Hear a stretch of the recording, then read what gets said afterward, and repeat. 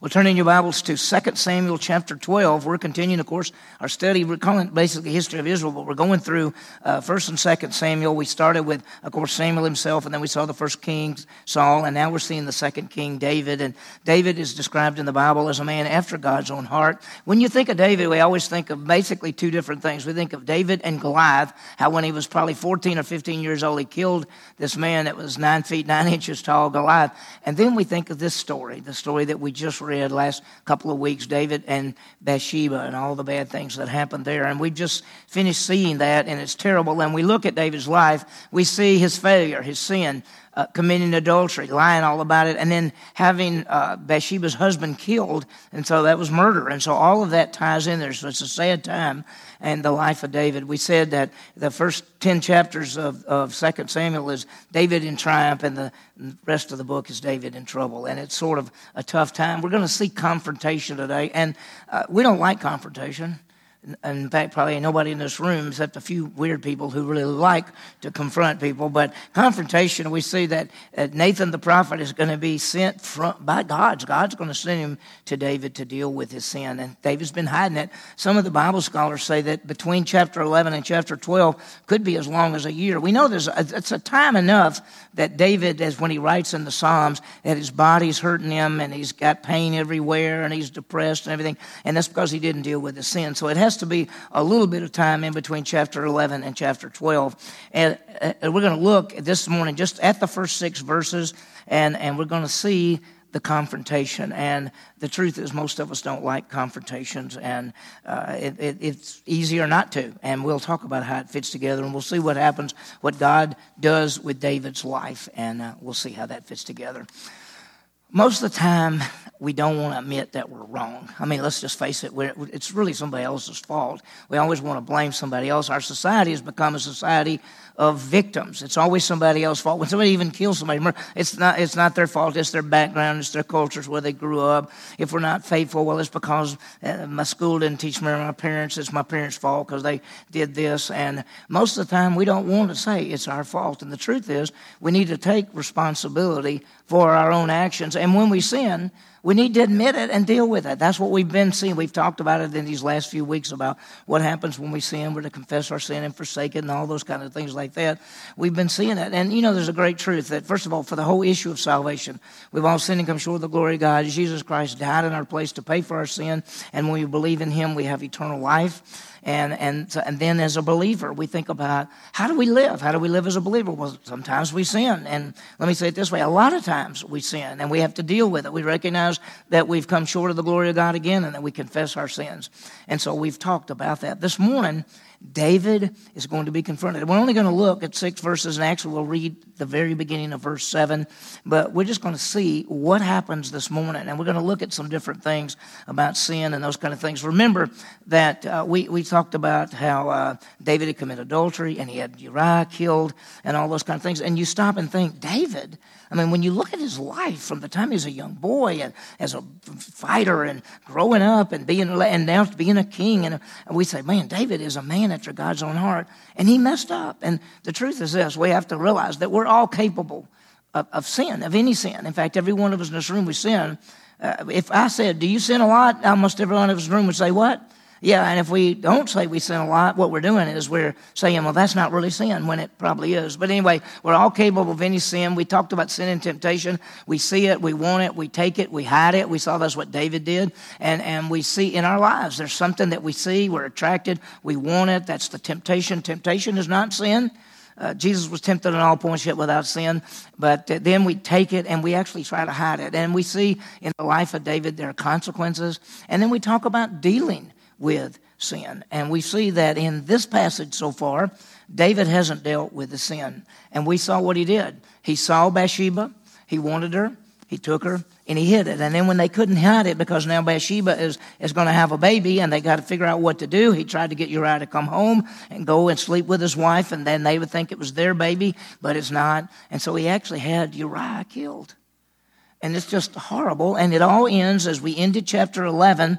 Basically, when Uriah died, Bathsheba mourned. When the mourning was over, David took her as his wife. And a lot of people could think, wow, what a great man David is. Her husband gets killed in battle, and David takes her that way. Well, David's trying to hide it all up and trying to make it look like that when the baby comes, it is going to be his baby and everything's going to be fine. But the passage ends. And it says what David did was evil in the sight of the Lord. And you got to realize that when we sin, it is evil, it is wrong. It's contrary to God and his character. And we're going to see it as we go through this passage. What do we do with sin? Well, first of all, we acknowledge that we've done wrong. And then we confess it. We say, gosh, I did wrong, and then we confess it. Confessing is to tell on ourselves. We've talked about that the last couple of weeks.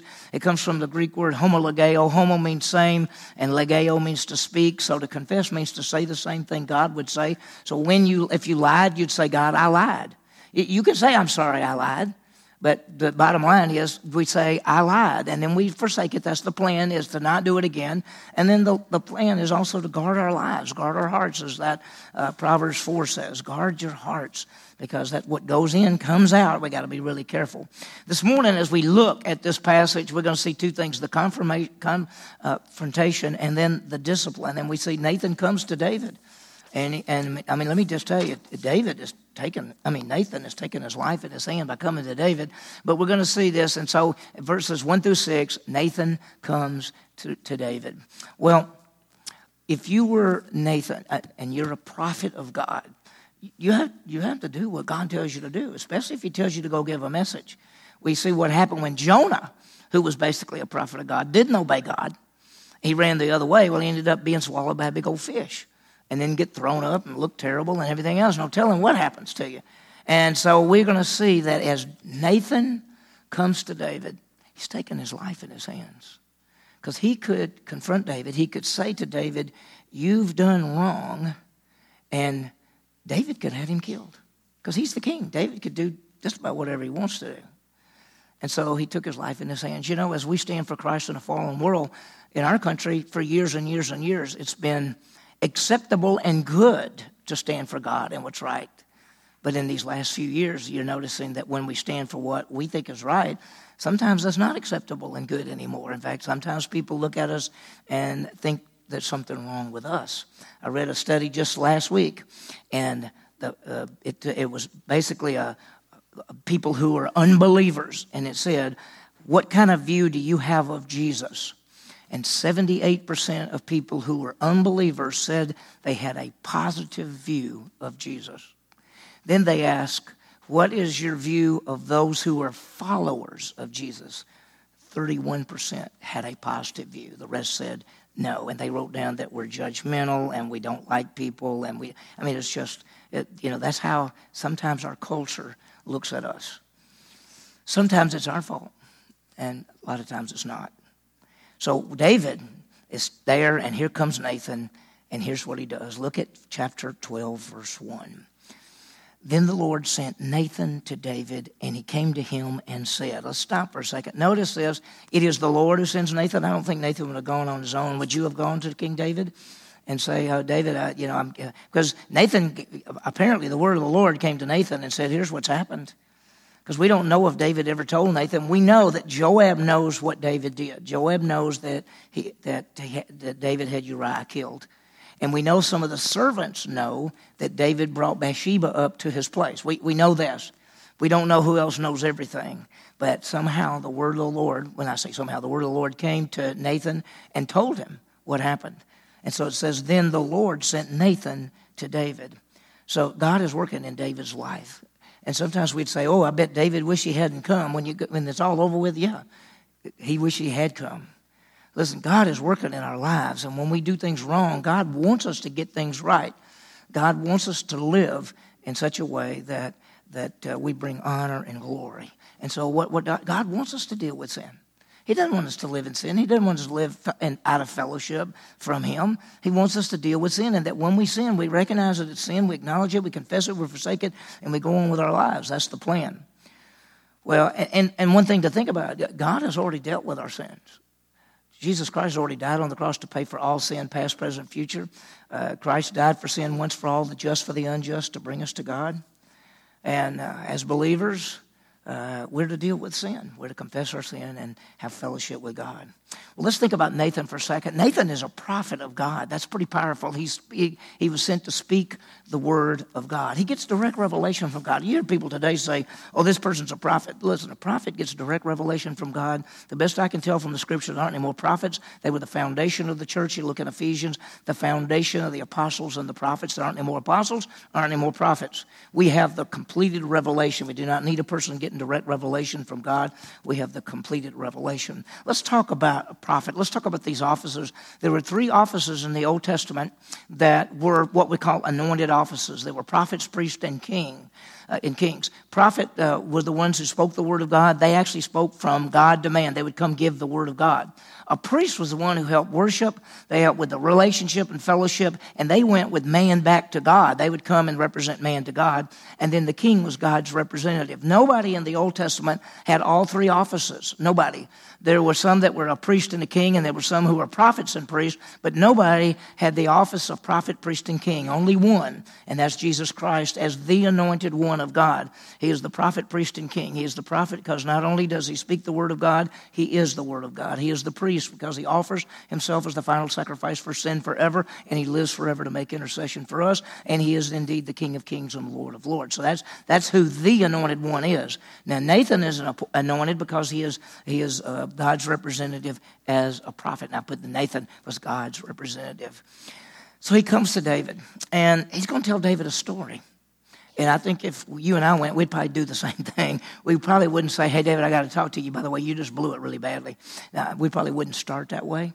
And so Nathan's not going to start that way. He's going to tell a story. And it's going to be about 2 men. One is rich and one is poor. And you could say, well, wonder why he just didn't say, David, you've sinned. Well, David may be blinded himself to it. David may, by the time this is past, David may say, I've forgotten all about that. I'm trying to forget about that. Don't bring this up to me. And so Nathan's going to confront. And let's talk for a second. Confrontation, wow. Truth is, most of the time, none of us want to confront somebody else.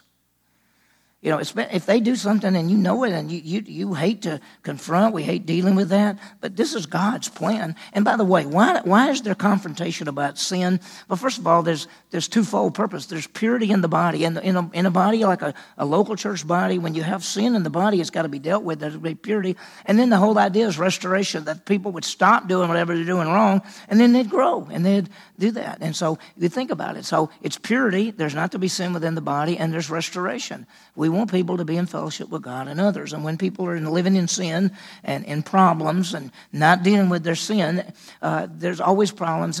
It's not purity in the body, and there's really problems. There needs to be restoration. David, the king of Israel, the best we can tell from Scripture is he hasn't dealt with this. He's covered it up. He's probably lying to himself. He probably said, well, Uriah was going to get killed in battle anyway, and you know, I probably needed to have married her, and we would have a baby anyway, probably down the line. So everything's going to work out okay. I mean, that's probably what he's saying to himself, because that's what we do. We try to justify our actions, and we say, I didn't really do that, or that if they hadn't put me in that situation, I wouldn't have done that. You know, we've always said this, that if you're in the wrong place at the wrong time, you'll do the wrong thing. So be real careful. And so let's talk about when somebody does wrong, and somebody does wrong to you. So when we do talk about that, there are 2 responses that we can do when somebody does wrong to us. And the first one is we can overlook it. 1 Peter 4:8 says, let love cover a multitude of sins. There are times when people offend us and they hurt us in some ways. And sometimes one of the best things to do is just let love cover. Just say, yeah, you know, we all mess up. Person messed up. I'm gonna love them. I'm gonna let it cover over. And that happens a lot. That should happen a lot. Sometimes we just have to let things go. All of us are imperfect, and sometimes we mess up. But there are times that we need to confront, because sin does harm the body. And if whatever they've done is hurting you and hurting the body, it's got to be dealt with.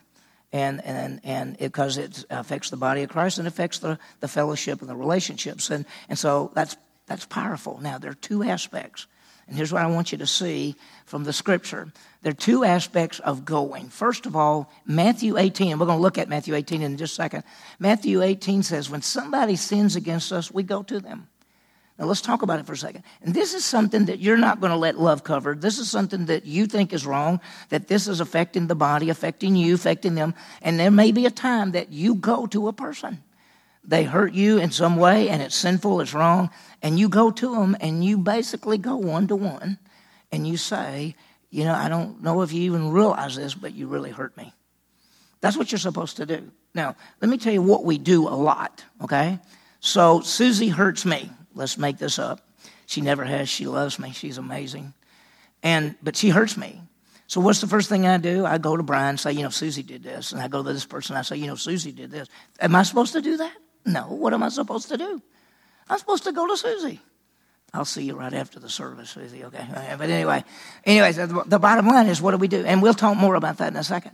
There's another thing in Matthew chapter 5 that actually says, if you realize that you've hurt somebody and you've not dealt with it, and you think, oh my gosh, then you go. You go to them. That's what Matthew 5 says. It says if you've offended a brother, then it actually says if you've gone to the temple to offer your sacrifice and you realize that you've offended somebody and hurt somebody, you set it down and you go get straight with them. That's really the plan. And what's the whole purpose? Purity and restoration. I want you to hold your place right there in 2 Samuel and turn over to Matthew 18. Just flip over in your Bible all the way to the New Testament to Matthew chapter 18. And we're just going to look at verses 15, 16, and 17 just real quickly. Most of you know this and you've heard it. But we just want to look at it. What happens? What's the plan? How do we do this thing? Well, in Matthew 18, verse 15, it says, if your brother sins, go and show him his fault. Notice this, in private. If he listens to you, you have won your brother. He basically says, go to the person one-on-one and go to them in private. And don't tell other people. Don't say this other person how he's done me wrong. I want to go tell you how he's done me wrong. No. You just go to that person. And it basically says if you go to them and you say, do you know this hurt me really badly? And that they say, I'm so sorry. I didn't realize it. I'm so sorry. If he listens to you, you've won him. But what if he doesn't? What if he goes, I don't care. I didn't hurt you. You're just a big baby is what you are. I didn't hurt you. So what does it say to do? It says, if he does not listen to you, take one or two more with you so that the mouth of 2 or 3 witnesses every fact may be confirmed. And you go back and it's with people who know about it as well. It's not somebody stranger. It's somebody that's close enough that they're understanding what's happening. And you go to that person. And that's where it says 2 or 3. Because in the Old Testament, you couldn't accuse somebody of something with one witness. You had to have at least 2 or 3 witnesses. That way you just couldn't make an accusation and a person get in trouble. Well, notice what he says. If he does not listen to you, take 2 or 3 more with you so the mouth of every witness, every fact. If he refuses to listen to them, now, this takes it to the third thing. It says, tell it to the church. And when it says to the church, be careful there. Sometimes people think that means that after you've gone to somebody, you stand up in front of everybody and say, by the way, that person offended me. No, telling it to the church means you go to the leadership. It has the idea, it's still a private aspect. You go and you get with the leadership of the body. We're going to see later on in Galatians, it talks about the mature people. And you go to them and you tell them what's happening. And hopefully it works. It says, if he refuses to listen to them, tell it to the church. If he refuses to listen even to the church, meaning the leadership of the church, let him be to you as a Gentile and a tax collector. That basically means remove them. There's a discipline. And the Bible talks about removing people from the body, that kind of thing. It's real rare today. And here's why. If someone does something wrong and somebody confronts them one-on-one and they go, I don't care. And then 2 or 3 go and they say, I don't care. And then maybe some of the leadership from the church go, I don't care. They'll just leave the church and go to another church. And when they go to another church, they go to another church and say, I just left Stillwater Bible. They're really wicked over there. They're mean. And they just say, well, welcome right into our fellowship. And so today it's really harder. In the first century, there wasn't but one church, right? There might be a lot of house churches, but there was just one. There was one church of Corinth and one church of Rome and one church. And they would meet in all these different groups, but there was a connection there. And so if you got removed from one of those groups, you didn't go to another group.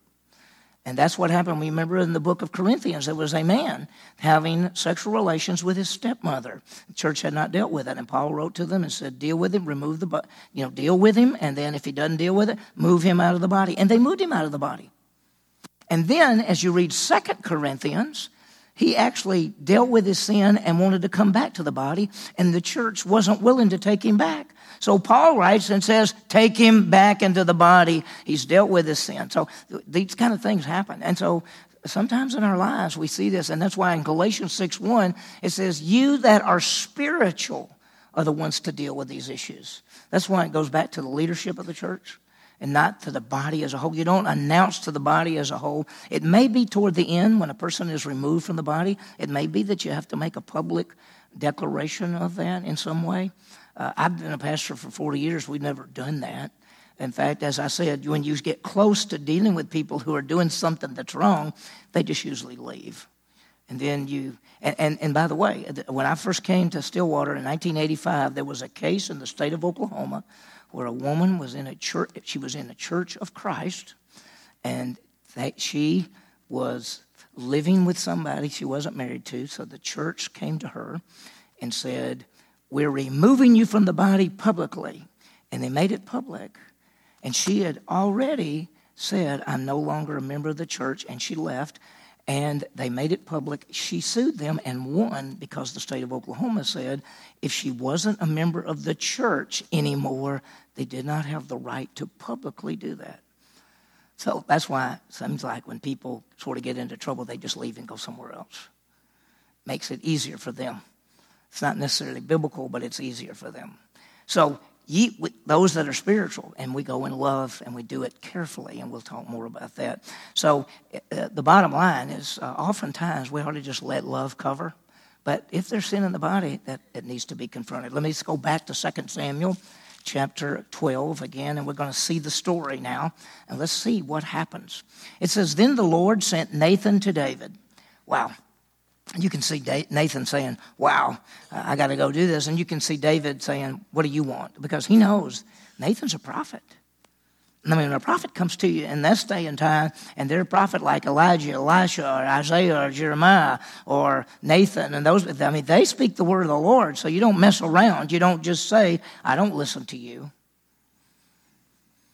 The Lord sent Nathan to David, and came to him, and he said, there were two men in one city, the one rich and the other poor. Now, the way he's talking, we don't know whether he said to David, let me tell you a story about two men, or he just starts off, there's two men in a city. And David may be thinking, wait a minute, this is true. This is what's going on right now. Nathan's telling him a story and going to use it as an analogy. But David could be saying to himself, oh, okay, there's a rich man and a poor man. Well, what happens? There were two men in the city, the one rich, the other poor. The rich man had a great many flocks and herds, but the poor man, he had nothing except this little bitty lamb, which he brought and nourished. And look, grew up together with him and his children. I mean, this is his pet. This is not one he's going to eat. This is his pet. It would drink bread. It would eat bread, drink the cup, lie in his bosom, and he treated it like a daughter. He said, this is my pet. Well, we all have had dogs and cats and things like that. We know what pets are. We love them. I mean, they jump on the couch and they'd come up and hug you and kiss you and everything. I mean, it's just, we love them. And so this little lamb was like that to him and his family. And so what happened? He says, well, here's what happened. A traveler came to the rich man. This is the rich man who has everything. In fact, it says he has great many flocks and herds. A traveler came to the rich man, and he was unwilling to take from his own flock or his own herd. Now, he's gonna feed the guy. The guy comes, and so you got to feed him. So where's he going to get the food? He's got many flocks and herds, but it says he was unwilling to take from his own flock or his own herd to prepare for the wayfarer who had come to him. He said, I'm not taking my own stuff. He went. Look what he did. Rather, he took the poor man's little lamb and prepared it for the man who had come to him. You want somebody to kill your pet? I mean, most of the people aren't going to eat our pets, but if it was a pet that you could eat, is that what you want? You'd say, this is horrible. This is horrible. He killed it and ate it. This rich man who has everything takes from a poor man who has just one thing, takes it away, kills it and eats it. Well, you can see David, he's going, this is so wrong. Look what it says. Then David's anger burned greatly against the man, and he said to Nathan, as the Lord lives, surely the man who has done this deserves to die. He said, this is so bad. This man ought to die. David's anger burned greatly. Now, he thinks he deserves to die. In fact, that's what he says. As he lives, he deserves to die. Now, I want you to understand something. The law, the Mosaic law, did not require death for stealing of another's animal. They didn't. Listen, did you know they didn't really have jails? They didn't have jails. They didn't lock people up in jail. Not under the Mosaic law. If you did something wrong, there were certain things that you had to do. And if you stole somebody's animal, you had to pay back fourfold. You had to pay back fourfold. If you did something else, you had to do something. If you did certain crimes, they killed you. They didn't put you in jail and keep you there for 30 years. They killed you. You murdered, adultery, things like that. You died. Stealing somebody's animal was not a capital offense. The law did not require the death for stealing, but it had to be replaced. It had to be replaced. Look what David says. David says in verse 6, he must make restitution for the lamb fourfold because he did this thing and had no compassion. That is true. He had to make restitution for the lamb. And here's the deal. Under the Mosaic law, he had to give the man 4 sheep to replace the one that he stole. So if you stole somebody's sheep, you had to give him 4. That's the Mosaic law. And David knows the law. David is quoting Exodus 22:1. That if you do that, you have to take and fourfold restitution. David knew his Bible, didn't he? But knowing the Bible didn't always keep us from sinning, does it? Not unless we obey it, not unless we live it out. See, the goal of the study of the Word of God is not knowledge. The goal of the study of the Word of God is application. Know it and apply it, then pass it on to other people. David explodes. David says, this man ought to die. In fact, he's got to pay back at least fourfold. So David, at this stage, probably thinks this is a real story, that this is really happening. And David saw the rich man as having no concern. Look what he says. He did this thing and he had no compassion. He said he didn't really care. He didn't care. He took something that didn't belong to him and he didn't really care what happened to the man. Now think about David when he got Bathsheba. Did he care about Uriah then? When he had Uriah killed, did he care about Uriah? It's so easy to look at one thing and look at another. Here's the confrontation. Nathan says to David, you are the man. Look what it says. Nathan then said to David, you are the man. Thus says the Lord God of Israel. Not Nathan. Nathan's not saying it. God is saying it. It is I who anointed you king over Israel, and it is I who delivered you from the hand of Saul. And then he goes on, and we're not going to get that this morning, but God's going to give David some information. How's David going to respond to this?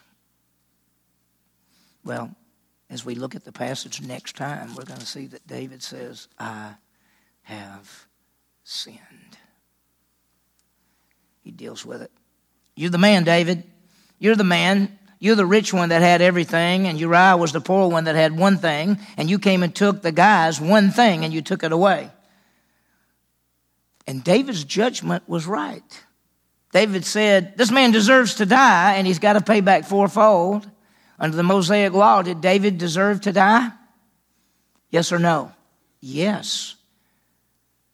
In fact, when David admits this and says, I've done it, he could be put to death for both adultery and murder. And he's going to have to pay back fourfold. Well, what's he going to pay back fourfold? What could it be? Well, let me tell you how God is such a gracious God. And this is how he deals with me, and this is how he deals with you. We don't always get what we deserve. In fact, most of the time we don't get what we deserve. We get the grace of God instead of the justice of God. The justice of God was poured out on his Son, Jesus Christ, so that we receive the grace and the mercy of God. And let me tell you what God's going to do. God in his grace is going to allow David to live. I'm going to read the verse to you. 2 Samuel 12, first, David said to Nathan, I have sinned against the Lord. And Nathan said to David, the Lord, listen to this, the Lord also has taken away your sin. You shall not die. Is that grace? Under the Mosaic law, could David be put to death? Yes. God says no. Do we all deserve to die? Wages of sin is what? We all sin, don't we? What's supposed to happen to us? We're supposed to all be separated from God, but Jesus came and died in our place. So the justice of God does not fall on us. The justice of God fell on Jesus Christ, and the grace and mercy of God falls on us, and he says to us, you will surely not die. You will never be separated from me ever, ever, ever. But David will pay back, and it's going to be 4 sons. And that's why the rest of the book is horrible. Because David took somebody, and now he's going to lose 4. And the rest of the book is him losing 4 sons. And so when you look back and David, and you say, David, you think that was worth it? And he goes, there's no way. And sometimes we do sin and we think it's worth it, and then we look back and we go, no way. Hebrews 12, 6 through 13 says, for whom the Lord loves, he chastens and scourges every child he receives. He loves us and disciplines us. He loves David. He loved David. He calls David a man after his own heart. And he loves him beyond what we could imagine. And he even let David live. But David, there were consequences. And in our lives, we sin and we come short of the glory of God. And he allows us to live. He sent his son to die for us. And even when we sin and we in open rebellion against God, he loves us beyond what we could imagine. And there may be consequences, but God gives us grace and mercy. So what have we seen? We say Nathan confronts David, story of the rich man and the poor man. David's response, the man deserves to die, and he's got to pay back 4-fold. And Nathan says, David, you are the man. And we'll see more next time. So let's do this. Let's think about it. Let's deal with sin in our lives. I mean, we have to. We have to. What are we supposed to do? Confess it. You know, God loves us. His love never changes. By the way, just think about this. When you are in open rebellion against God, his love is still at the top. When you're serving God, his love is at the top. When you're obeying God, his love is at the top. When you're disobeying God, his love is at the top. It never changes. He doesn't say, I used to love you a lot, but I don't love you as much now because you're sinning. No, he loves you. His love never changes. But what are we to do? We're to confess it, we're to forsake it, and we're to go on. That's the plan. There's the second thing. Let's understand that there are times that we must confront sin within the body. Sometimes, we know it's for restoration, that the person who's sinning would get back and be in fellowship, and it's for the purity of the body. And then sometimes, if others hurt us, what do? Well, we can't just let love cover. 1 Peter 4:8, let love cover a multitude of sins. Just let it cover over. Because sometimes it's not that big a deal. It's a thing of saying we all mess up. We're all people and we all mess up. And sometimes we just let love cover. But if it's not something you can let love cover, if it's not, then don't talk to somebody else about it. That's called gossip. That you go to the person directly. I had a person come see me one time in my office, and they said, I need to talk to you about something. I said, okay. And they said, and they named somebody in our church, and they began to tell me what that person was doing wrong. And I said, whoa. I said, why are you telling me? This is between you and what? That person. I said, but you're the pastor, you ought to know. I said, no, I don't need to know. See, I don't need to know if a person does something wrong to you, because if you can go to them one-on-one and it's taken care of, nobody will ever know.